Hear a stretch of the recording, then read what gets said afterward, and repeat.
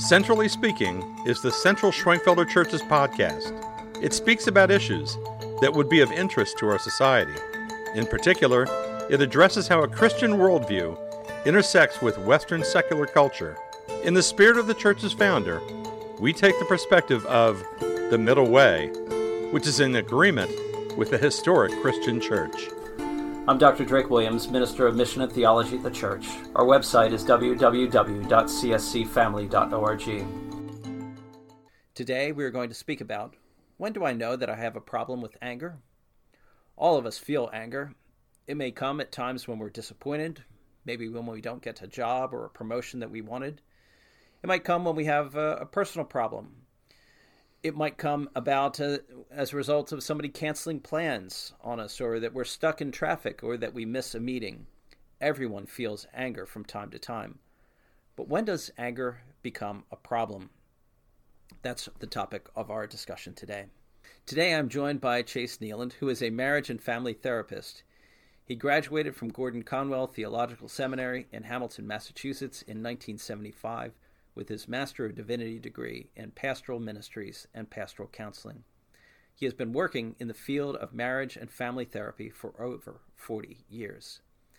He is a Pennsylvania state licensed marriage and family therapist and a member of the American Association for Marriage and Family Therapy. He has a website, www.chasenealand.com. His practice is based in the annex of a historic building which was once the old Norrington Tavern. It is on Germantown Pike and Trooper Road. Welcome to the show, Chase. Hi, Drake. It's nice to be here today. Yeah, glad to have you be a part of this, and glad to have your thoughts on anger. I'm sure those who are listening would benefit from a definition of anger. Can you try and define anger for us? Sure. Anger is one of our four basic feelings that we feel. The four basic feelings are fear, sadness, joy, and anger. And commonly we feel anger when something blocks us from getting what we want. I often think about anger as kind of a secondary feeling, and I'll tell you why. Anger usually comes up in a person as a reaction to something. For instance, you have an interaction that's an unhappy one. Your response to it is that you'll feel irritable, you'll feel unhappy. All feelings are normal. Let's get that straight from the get-go. Is anger just a feeling? That's a very good question. Yes, anger is just a feeling. And let's differentiate between a feeling and an action connected to the feeling. Remember, feelings don't hurt anybody. It's the actions that we undertake based on the feeling that can be hurtful. And we do have to be careful with that. Having a feeling is one thing. Engaging in the activity of demonstrating the feeling, I often call that acting out. That's when things become hurtful. And we have to watch that.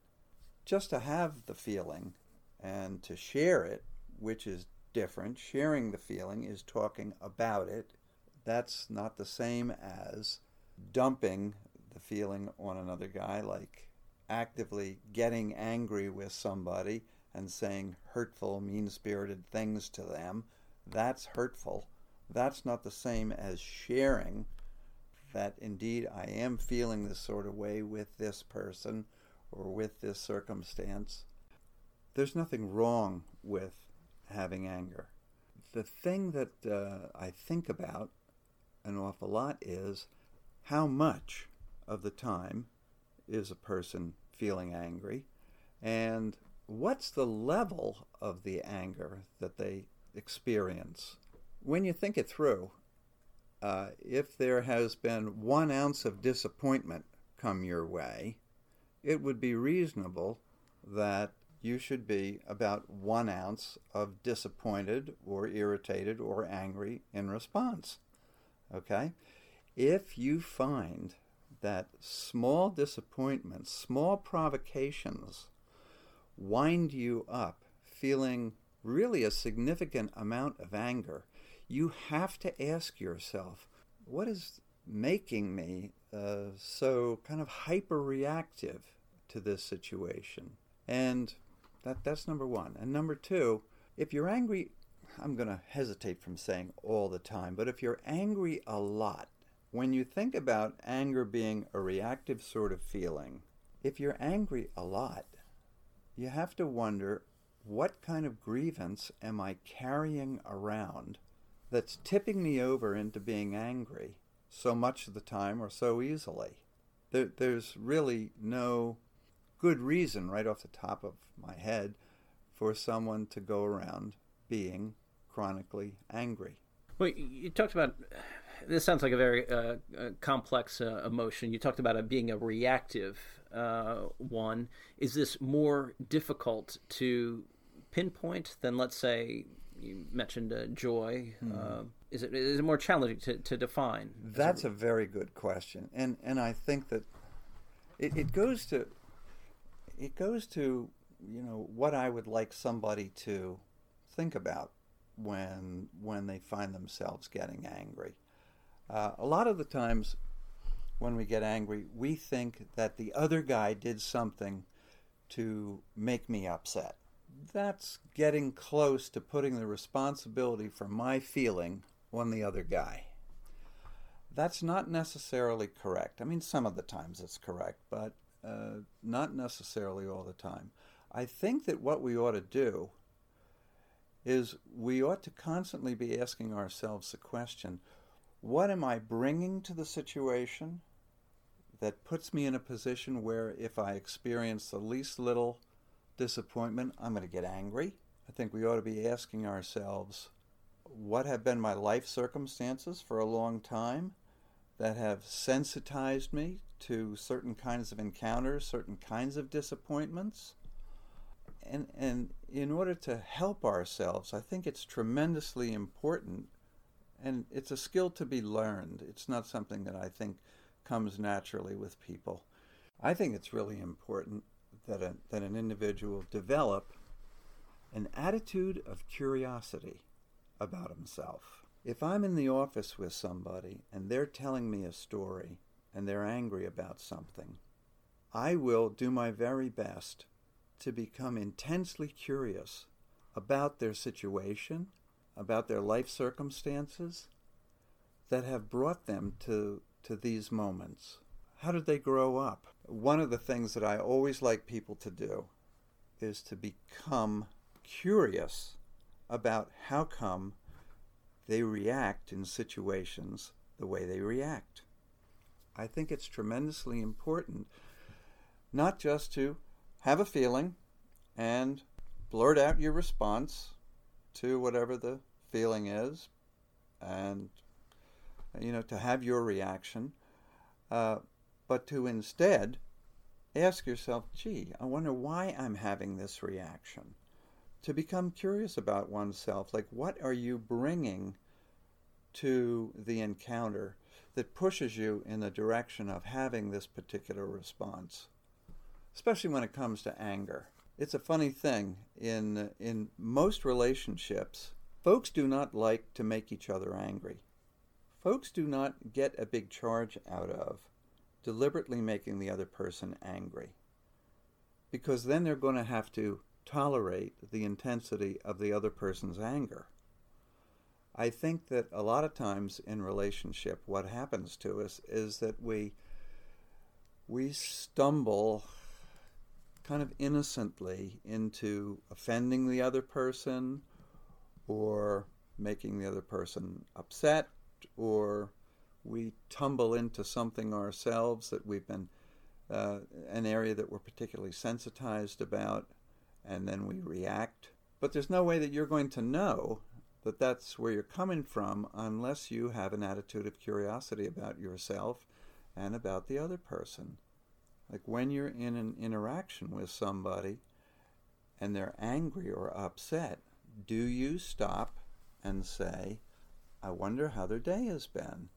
What I have found over the years when I work with people, I take really good notes.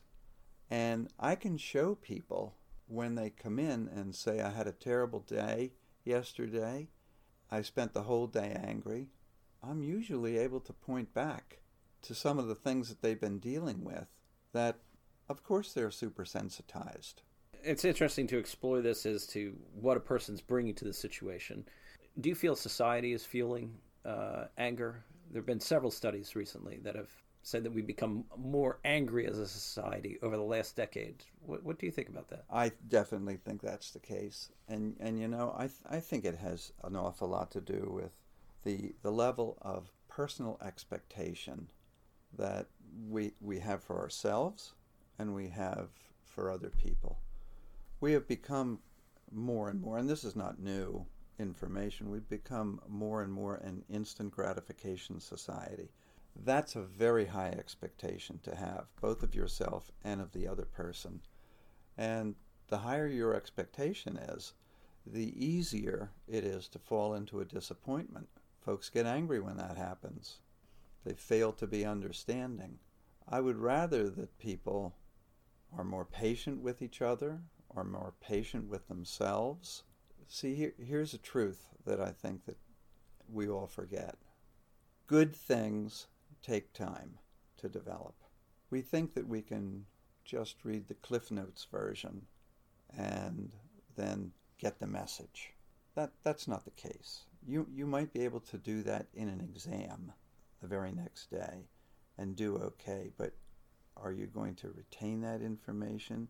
Is it going to become integrated into the core of your being where it's really going to be able to do some good instantly? No. Some have linked it to depression. Do you think you could comment on the relationship between anger and depression?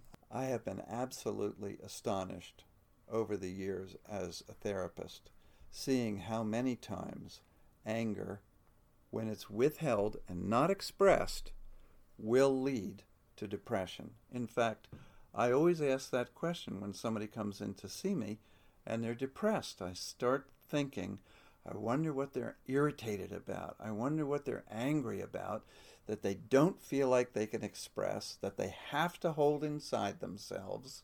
And after you do that for a while, you're full up with withheld anger and you have no energy left to live your life because you're managing all that internalized, pent-up irritation, and it takes your energy. And so you wind up presenting, feeling both to yourself and to the environment, the people around you, energyless, depressed. When somebody's depressed, always ask the question, I wonder what they're irritated about and don't feel like they can express. Do you feel that this time of lockdown that we're having because of the coronavirus, do you feel that that is causing people to be more angry or exaggerating the previous things in people's lives so that they are more aggravated? What do you think? When Linda and I were married back in the early 70s, we went on a vacation for a month over in Europe, and a colleague of mine, a therapist colleague of mine, said, "Oh, that'll be a really good test for your marriage." And I said, "Why?" And he said, "Because you're going to be together 24/7 for the next 30 days." That's very interesting. I've never forgotten that colleague said that.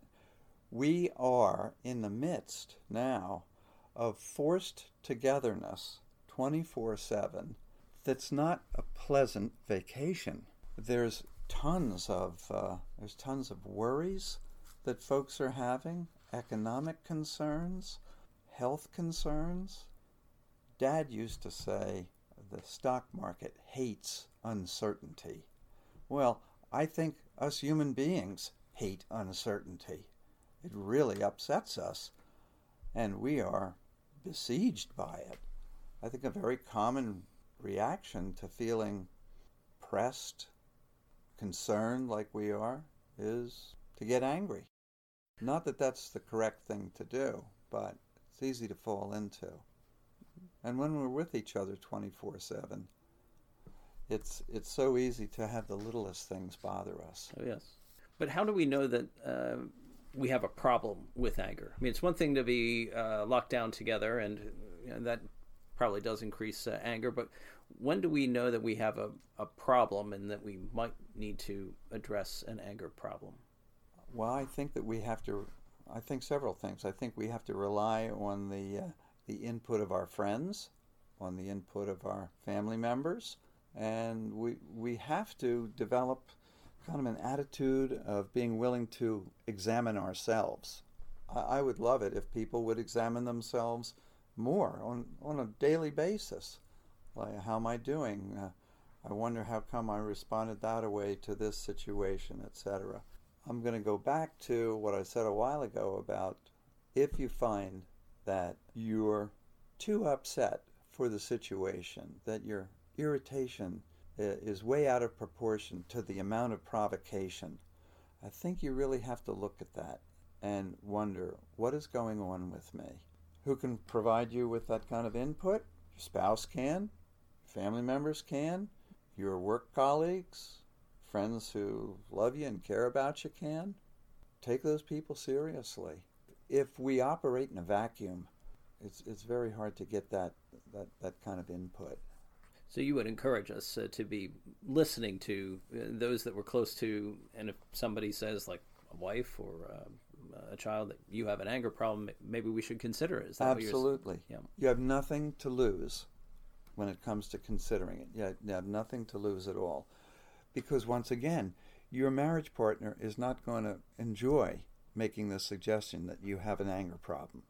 There's no upside for the marriage partner to say that. That's a provocative, challenging sort of thing. It can be taken in a provocative, challenging kind of a way. But your marriage partner is saying that because they love you and they have an investment in you. And would you encourage a marriage partner to speak up about that? Absolutely. When as couples we don't provide each other with reality feedback, let's call it that, we're cheating ourselves. We're cheating each other out of being able to benefit by our mutual wisdoms. Let's turn this conversation a little bit to if somebody has an anger problem, might there be some initial steps that they can do to control their anger? Well, I think one of the most important things is to share it with somebody. Now, sharing your anger with somebody is not the same as acting it out. Okay, acting out your anger is letting yourself get patently angry and jumping up and down and expressing it all over the place, maybe at the person with whom you're having the problem or the situation that you're having a difficulty with.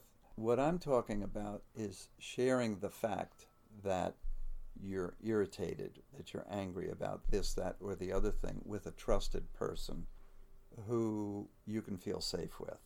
To just let yourself go along, not expressing the feeling, that's a dangerous thing to do, because the feelings are going to mount up inside of you, just get stronger and stronger. They're not going to dissipate. You'll notice when somebody feels sad and then they share with you what they're sad about, and let's say they cry, let's say they weep. It's almost universal that after the weeping stops, the person will say, "Wow, I really feel better." That's the magic of expressing the feeling. We relieve ourselves of the tension of the feeling. That's one thing that we can do. Mm-hmm. Well, I've known some people who have been angry and they've gone outside, let's say, and chopped wood to take out the aggression. Mm-hmm. Others who have felt angry now and then try and take a deep breath. I assume you'd support doing things like that? Mm-hmm. Yeah, I would. Being angry is so much a relational kind of phenomenon. I'm most emphatic about the whole business of sharing it with somebody who you love and trust. However, what you're suggesting is a good idea. It's kind of tangential. It doesn't necessarily mean that you're going to be you're going to get yourself closer to understanding the deeper roots of the anger that you're being affected by. However, there's nothing wrong with, and in fact, it's a good idea to let yourself work off, express some of the energy associated with the anger. Well, as one trained in pastoral counseling, might you suggest some ways that a church could help with those who have problems with anger? Yes. as long as the church members, let's call them that, can respond out of their loving hearts and not wind up getting judgmental or feeling critical of the person who's wrestling with a chronic anger sort of situation. See, once again, the question always is, nobody gets a kick out of being chronically angry, okay? So if somebody in the congregation's chronically angry, what should the response of the other folks in the congregation be? To be curious. I wonder what the person's carrying around. I wonder what the person's being pilloried by. What's the difficulty here? Not just to react to the feeling and, oh, the person's angry, I think I'll stay away from them. That's just going to make the angry person feel worse, going to make the angry person feel more isolated. That's not going to be helpful. Certainly, God doesn't treat us that way. He comes alongside of us and asks us to share our lives and the depths of our souls with Him. So can church members help? Absolutely. I often look at the church as a wonderful, wonderful opportunity for people to get to know each other and to participate in in each other's lives. That opens a door to the kind of sharing that I'm talking about. So part of your message would be to the church to be more accepting of those who struggle with a whole variety of problems, one of those being angry. Right. But if one's struggling with anger, might you say something about taking the first step to come to church? What would it be like to be involved in a loving church environment? I assume you would advocate. Absolutely. Because anger is not a pleasant feeling to be feeling, I think that the tendency is, when somebody's feeling chronically kind of angry, their tendency would be to isolate themselves and to have the incorrect belief that they're unattractive. So to get involved in church, and church is a place where we can bring our brokenness and our sense of ourselves as unattractive, and it's okay. I say our sense of ourselves is unattractive because it's easy to get into thinking that the way I feel is patently obvious to everybody. That's incorrect. Very, very often, at a deep level, how you're feeling is news to people. Unless you express it, they really don't know. And so for you to be going around thinking that you're unattractive just because you're angry, and then thinking, well, I should isolate myself, I shouldn't go to church, that's wrong. We should reach out. It's one of the very important things that the church can hold out for us, that it's a loving environment and an accepting environment. It's kind of like, let's give the church a chance. So a place to work out problems like anger from a perspective that can be helpful. Right. Yeah. There's nothing like getting to know your ministers and sharing with them that this is what you're going through, and I wonder what the minister thinks. What do you think about this? And for the minister to be able to say, would you like to explore this further?